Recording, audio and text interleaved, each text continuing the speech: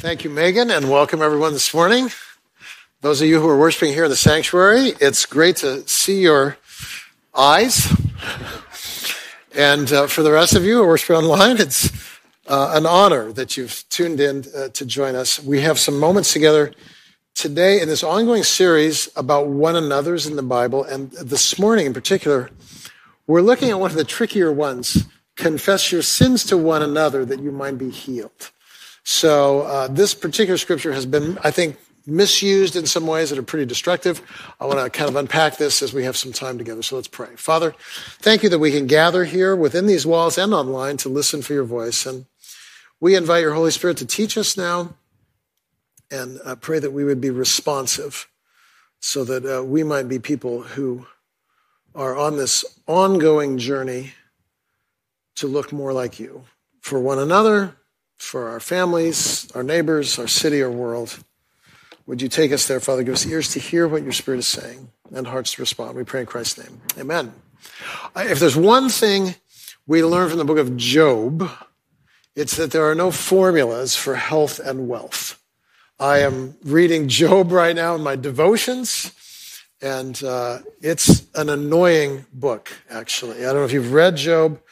It's rarely preached on in America because we in America love formulas. In other words, we love this sentence: if you do this, then this will happen. We love that, right? It applies to parenting. There's like magazine titles, 5 words to say so your children never disobey. Who wouldn't read that article, right? And then on my little feed on the internet, I saw this: Warren Buffett's single trick for building wealth. I'm in. Of course, we all know the one weird trick for losing belly fat. I don't know what it is, but we all know it. 5 words to use at work so that you can climb the corporate ladder. And implied in all of these, right, is this really reduced, kind of simplified methodological means of, quote unquote, getting ahead in the world. And reality is never that way, ever. It's always more nuanced. It's always more complex. And so this matters when we come to the text about praying for one another in order that we might be healed, because superficial readings of that would lead to the exact conclusion that Job's friends offered Job in the wake of his illness. Job lost everything. He lost his health, he lost his money, and his friends came and, quote unquote, in solidarity, sat with him for 7 days. And as soon as they opened their mouths, they were like this: you have sinned. And we got to find it, and you got to name it, because as soon as you name it, boom, God's going to restore everything. But until then, what is wrong with you? Right? And boy, I've heard that from people before.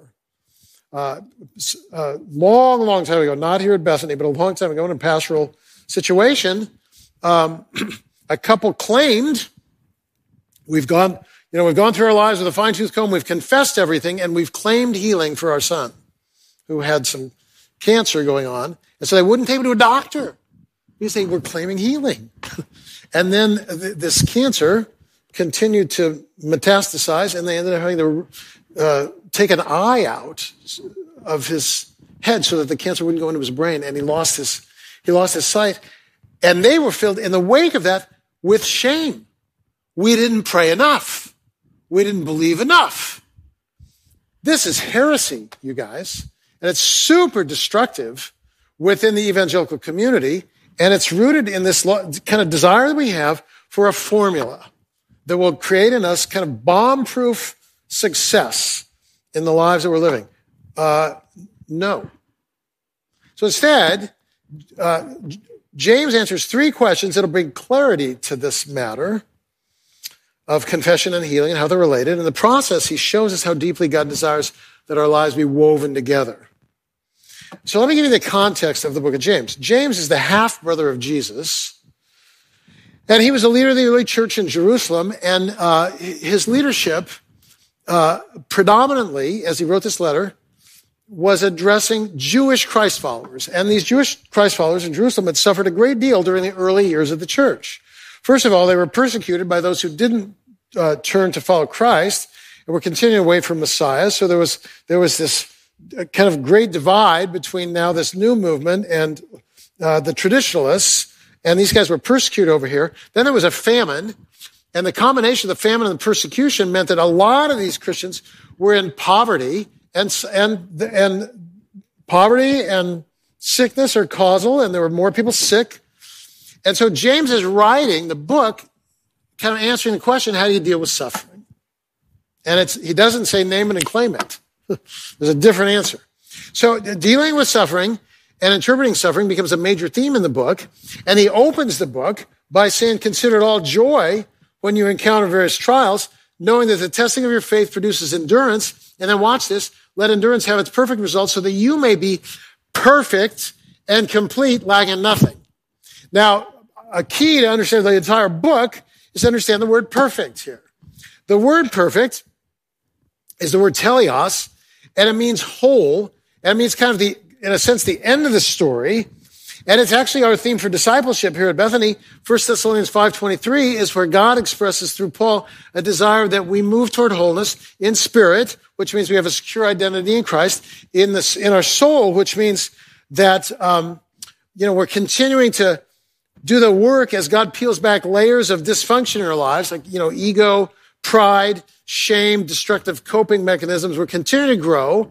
And when we're rooted in Christ and continuing to grow, the truth is that has a measurable effect on how we present our lives in our body as well. So our body is related to our soul and spirit. It's not, we're not a car, like this mechanistic thing. And so you go to the doctor and you've got an illness. Oh, well, we'll just, yank this part out, put a new part. It's not always quite that easy because our body is also reflecting what's going on in our spirit and our soul.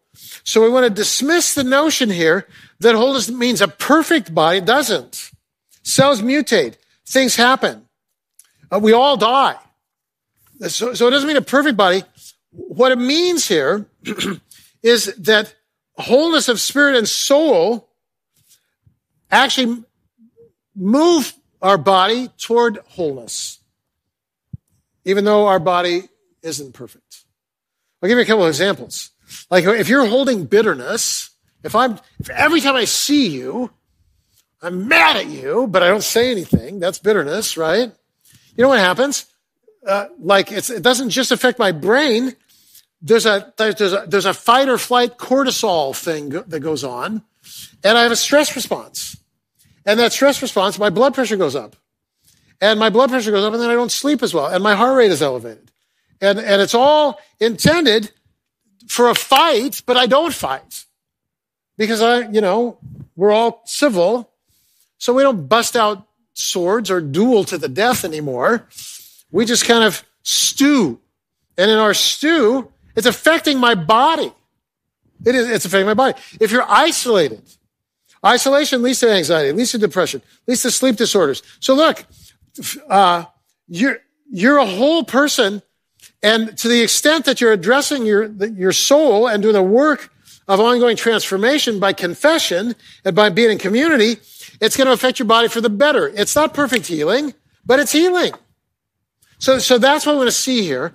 And to do that, I'm going to kind of unpack these three questions. Why confess? Why confess to one another? And how's that related to healing? Here's the first thing, why confess? Well, the word confess in the Greek language is homologeo. It means to say the same thing. So when I'm confessing something, I'm agreeing with reality. When I'm confessing to God, I'm agreeing with God. If I'm confessing to you, I'm saying to you, here's reality. I'm naming reality. And I have found this is so important, confession, because in my experience, the hardest people to work with in the world are people who never own their own stuff. Like if I've never heard you say, I'm sorry, I really don't know what to do. It's incredibly frustrating. Such people who never own their own stuff, they're stuck, they stop growing, and their lack of growth becomes in their soul kind of like a pond that loses the inflow and the outflow, and it begins to stagnate. And the stagnation presents in, judgmentalism and petty accusations and pride and blindness. And if it's unchecked, It's a terrible downward spiral. Best example in the Bible, there are several, but the best example is Saul. Like, he was very humble, chosen as king by God. And then, you know what happens sometimes is you begin to enjoy the perks of leadership to the point where you become more, imagine this, you become more concerned about preserving your power than serving the people. Has that ever happened in politics? Ever? On the part of any party? I mean, that happens all the time. And it's not just politics. It happens at work. It happens in churches. It happens, right? So Paul's chosen. And then he really, it's not so bad being the top dog. He enjoys it. And then this incident happens in 1 Samuel 13, where there's a battle that's going to take place. And in Israel, if you're a king, you're a king, not a priest. So you never offer the sacrifice, only the priest offers the sacrifice. Well, Saul's waiting for Samuel to come and offer the sacrifice. He doesn't come. And so Saul panics, and to use business terms, he leaves his swim lane and starts to do somebody else's job, right? He offers the sacrifice. Then Samuel comes and says, why'd you offer the sacrifice? And by the way, the right answer at that point is, I blew it. I'm sorry. And instead, what does he do? You didn't show up on time. So I had to offer the sacrifice. And so he blames rather than owning. And then in his blaming, Samuel says, look, your kingdom's not going to endure. And so a pattern is set in his life at that moment where Saul begins to hold on to power. And then, subsequent to that event, there's another battle, and he gives a foolish order forbidding all the soldiers from eating until the battle's over. And his son, Jonathan, eats some honey anyway. And then Saul tries to save face by insisting that he needs to kill his son. But his insistence only undermines his credibility further on the part of the people, and the people intervene to save his son. And through all this, Saul refuses to confess his presumption. And then in a third instance, he's told when he conquers the Amalekites to go in and kill the animals, and he doesn't. He saves some animals. And then when he's confronted, he justifies rather than confesses. And then he's supposed to relinquish the throne to David. He refuses to relinquish the throne, tries twice to kill his successor, ultimately goes insane and dies in a civil war that he himself created, all because he would not confess. Listen, own, period, your, period, stuff, period. I can't make it any more clear than that. Because if you don't, not only is everyone around you poisoned, not only is your organization going to be destroyed, but you yourself are on a downward trajectory toward, profound unhealth. That's why confession is tied to healing. So you got to own it's simple. Own your stuff. So first of all, apply this to your own heart, right? Above all else. Let it bleed into your marriage, into your work, into your relationship with your children. Kind of own your stuff. And then, if you own your stuff in an atmosphere of trust, in other words, if I confess to you, and then you're like, oh, okay, well, since you had the courage to confess, I'll own my stuff too. In that atmosphere of grace, there's an upward trajectory. So I've been married 42 years. It may come as a surprise to you, but there have been a couple of conflicts, along the way, right? And one epic conflict, it's funny, my wife and I, Donna and I, we never remember what was the cause of the conflict ever. All we remember are the hurtful things that we said to each other, right? And so normally in my world, I'm living down here in the city on Saturday night, Sunday night, Monday night, because there's meetings here and they go home on Tuesday. This was pre-COVID, but it's the way it was. So I'm down here on a Monday night, and Donna's rarely here on a Monday night, and she was here on a Monday night. And Monday nights, I'm hopeless. I've worked all day Sunday. I've worked all day Monday. And Monday night, I just want to watch Monday Night Football, or if it's not football season, some stupid reruns, or, I want to be completely mindless. And she came into the Monday night with her own emotional needs. And so I said something terrible to her. And then she said some really mean things to me. And then, boom, boom, escalated. And then I walked out of the bungalow. I'm leaving. Like, where am I going anyway, right? Where am I going? I thought I was going to walk around the lake, but I couldn't endure that much time without resolution. So I walked around this sanctuary, and then I went back in, and I will say to you, Donna was the courageous one in this story, the first one.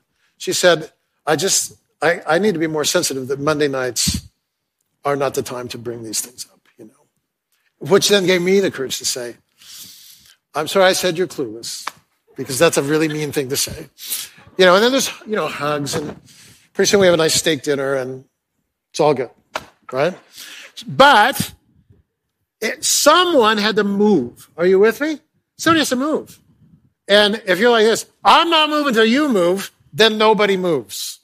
And that's profoundly immature. So we need to apply this to our own heart. Take Saul as an example. If I don't move, then there's a downward trajectory here to my whole life and my relationships that is toxic to my spirit, my soul, and my body. So apply it to your own heart, but also apply it to the choices you make of who to trust. When truth-telling is met with denial, blame, gaslighting, I'm telling you, don't trust that person with your soul. Don't trust that person with leadership or authority or influence, because lack of confession is a cancer. It's a cancer to souls, to marriages, to churches, to nations. Don't do it. And then, as we apply this in our own lives, in Romans 12, it's very clear, it's very practical. Paul says, don't think of yourself more highly than you ought. And so, on the one hand, when someone praises you, kind of do away this false humility. Oh, yeah, no, it's nothing. It's nothing.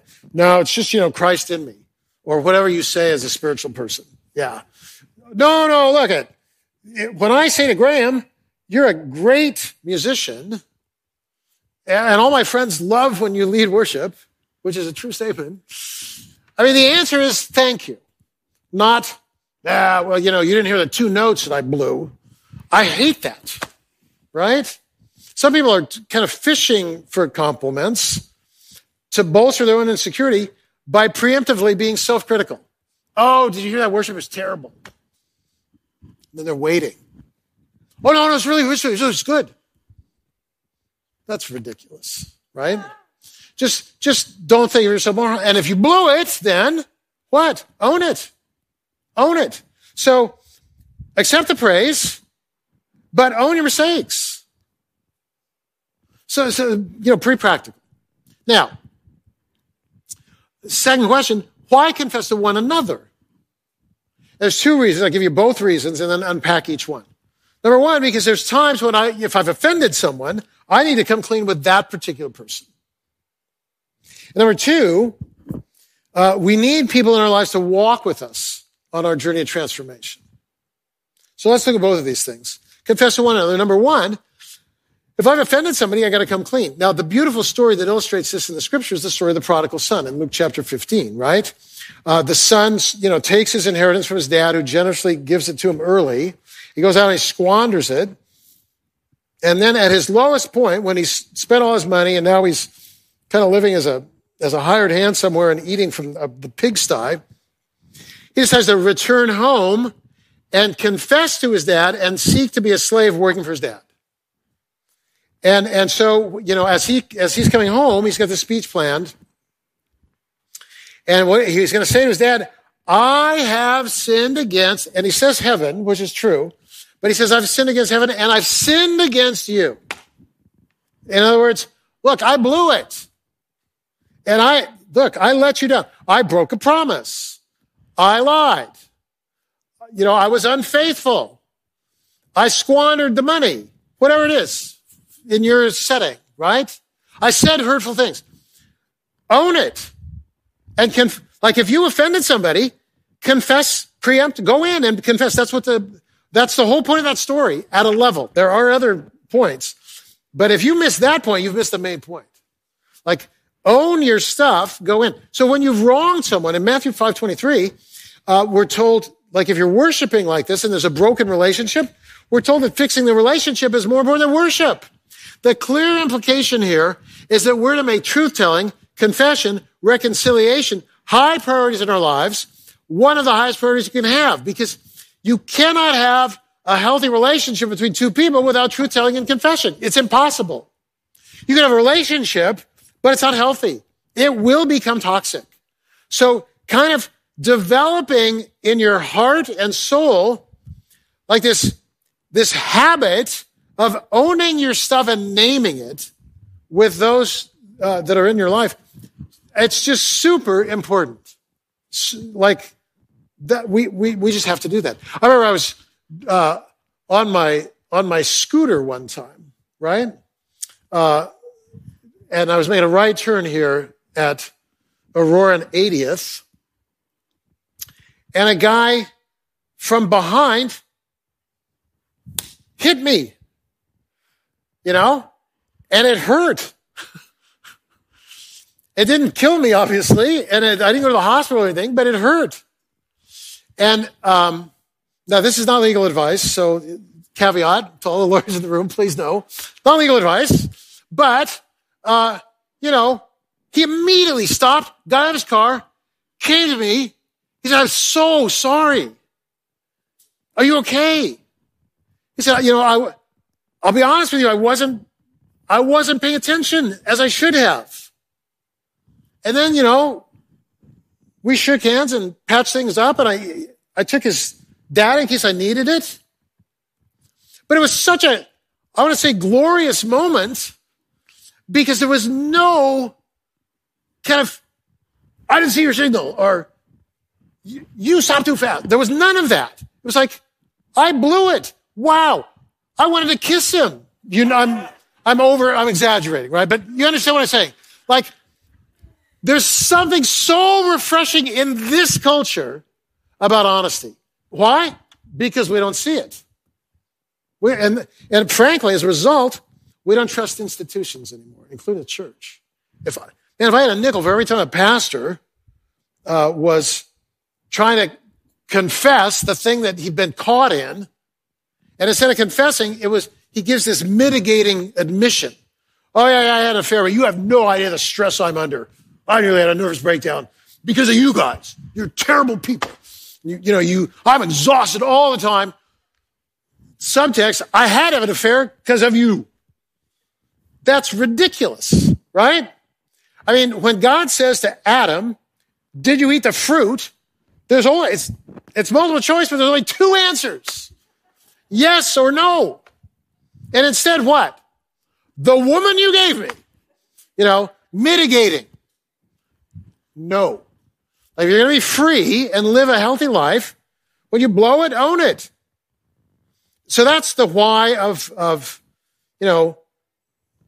there's times we've offended people, so we need to own our stuff in that moment. Second, we need people in our lives to walk with us on our own journey of transformation. And so the best example of this that I can come up with in the scripture is David, the successor to Saul.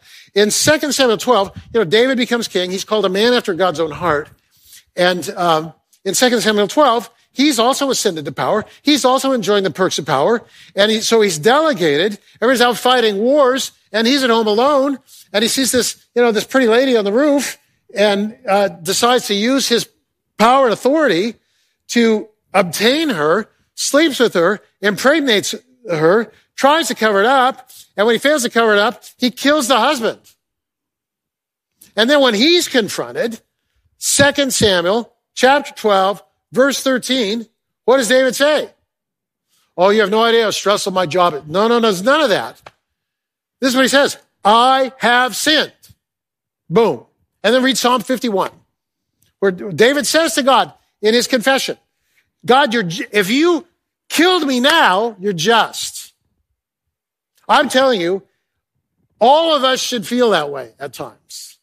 And if we don't, we might be blind to our own sin, So we want to learn how to own our stuff here. But in this case, David confesses to Nathan, and then Nathan will walk with David on a path of restoration. There's consequences. It'll be painful.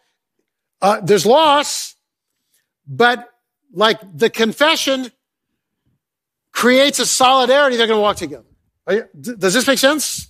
And we need in our lives exactly this. Both in Ephesians 5 and 2 Corinthians 4, we're told to bring things into the light. And bringing things into the light is a way of being exhorted by God to say to people in our lives who are close to us, listen, behind the veil of, strength and self-sufficiency that everybody sees on Sunday, I want you to know I've got self-doubt, or I've got shame, or I got a problem with lust, or I got a drinking problem, or I'm not sleeping well because I've got an anxiety problem, whatever. Look, just name it. And there should be people in your lives who know you that well and who will walk with you. I mean, that's what the scriptures say, right? This is part of confessing. It's naming our stuff. And then that naming in itself begins a process of healing. It's not a promise that cancer goes into remission. It's a promise that bitterness or that shame or that sense of hiding or that sense of not being fully known and loved, that's dealt with. And that's a healing in itself right there. So this is so vital, kind of that we get this. I've been obsessed with trees during COVID because in social isolation, they became my best friends, right? Like I walked through the forest and, then reading The Hidden Life of Trees and searching for the mother tree and all that stuff. And one of the things I learned is if this tree right here is attacked by a fungus, immediately that tree creates like a warning pheromone. And a pheromone is like a scent, right? And then when it's windy, that scent goes to all the other trees. And then what those trees do is they activate their own defense mechanism so that they won't get the same fungus.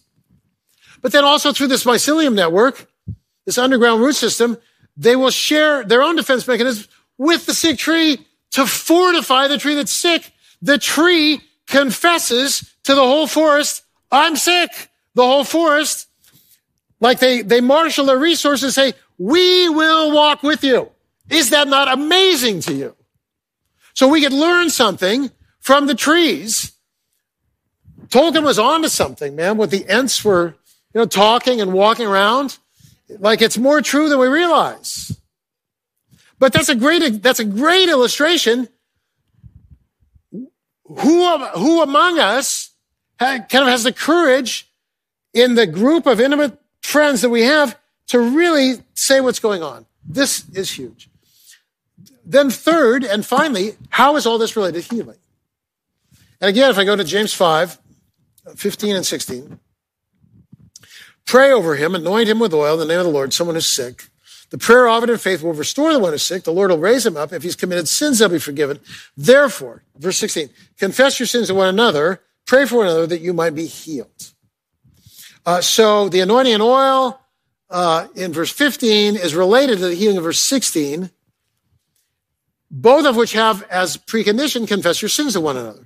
Well, now we've learned from the book of Job that this isn't a formula for absolute healing, but it's a way of moving toward healing, right? So there is perfect healing, right? We're told in the scripture, this body's decaying, and then there's a resurrection, a glorified body. Read about 2 Corinthians 5, 1 Corinthians 15. It's all in the Bible. It's no shame in having gray hair. No shame in your mile going from 6 minutes and 30 seconds when you were 25 to 13 minutes and 30 seconds when you're 65. No shame. It's just the way it is, right? And if you're faster than me, I don't want to talk to you after the service. But there's no shame. So that happens. That happens. That's okay. It's not perfect healing. This is not a promise. Oh, confess your sins and you'll read 6:30 again. No. Confess your sins and all the cancer just magically disappears. No. But what does happen when you confess your sins? Well, if my sin is bitterness, I'm not bitter anymore. If my sin is fear, I'm working on overcoming my fear. If my sin is this predisposition towards some unhealthy self-medicating way, then I'm now on a journey toward healing. And all of those are moving the needle in the right direction. That's James 5. So the coming clean that only needs to happen, not only does it need to happen, but when it happens, it moves me toward wholeness. Remember 12 steps? Step 4, fearless moral inventory. Like, be honest with your life.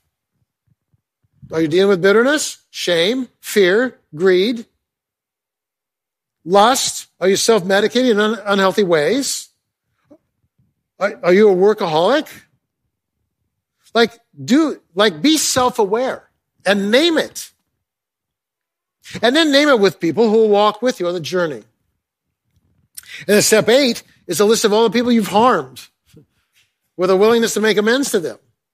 So it may mean going back and building relationships. When those two things happen, my moral inventory and my making amends, I'm known. And if we go all the way back to Adam and Eve, we realize, look, as soon as sin entered into the equation, a byproduct of sin is this. I don't run to people and share who I am. I've got the fig leaves going, right? I'm covering who I am. And I'm running and hiding, actually. And I'm blaming. Covering, hiding, blaming. Watch this. Who in the room wants intimacy? Don't raise your hand, but you all would. We all want, but none of us want to live alone and have no friends. I don't mean live alone. You understand? I mean, we don't want to be friendless. We don't want to be lonely. None of us want to be lonely. But who of us are willing to be fully known? No, that's a different story. Like, I don't want to be lonely, but I also don't want to be known. I want intimacy on my terms, like when it's convenient. And that doesn't work in God's economy. Real relationships mean I'm known, right? And then there are people walking with me through the peaks and the valleys. And when I blow it, I'm working on the relationship. So when I'm in those kind of relationships, the blaming and shaming and pride and denial and hiding that are so characteristic of our culture, that stuff begins to disappear, right? So we want to learn here how to basically come clean. This is why Brene Brown says courage starts with showing up and letting ourselves be seen. Courage starts with showing up and letting ourselves be seen. And that requires of a church a couple of things.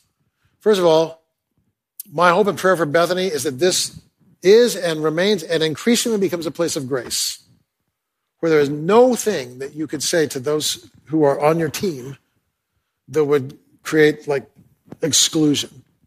Because confession is where we gain the courage to walk the walk, right? So it would be a safe place where we can be known and know fully. And of course, for that to happen, it's important that there are structures in place so that everyone who is pursuing that kind of intimacy can find that kind of intimacy. This is why there are small groups. This is why there's a story class. This is why there's a choir. There are places. This is why there are service teams. Service teams don't just serve; they bond. They know each other. So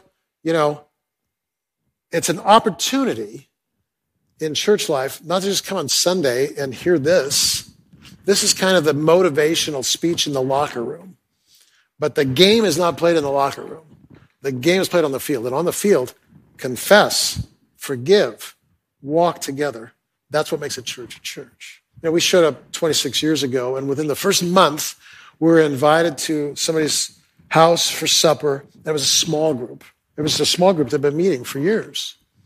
And I thought, it's small, we're going for dinner. We'll walk in the door at 6. We'll be out by 7:30. No. We eat, and then I don't know what happened at the time, but we laughed. We got to know each other.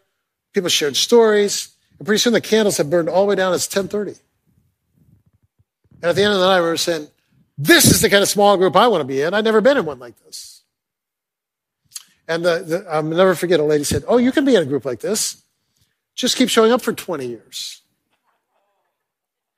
Are you with me? Yeah, in a hypermobile, highly individualistic society, who does that? Not many.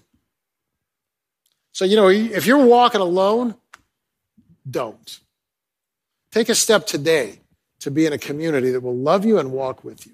And if you're carrying something, come clean today. And if there's a burden, utilize our prayer team after the service. This is how we be church, right? Not just by hearing me and singing, but by really weaving our lives together in a community of confession and restoration and grace. Father, may your light shine through Bethany in distinction to a world filled with pride and denial and lack of any kind of sense of mutuality. People are walking alone. People are lonely. May this be a place of healing because we're known and known. In Christ's name we pray.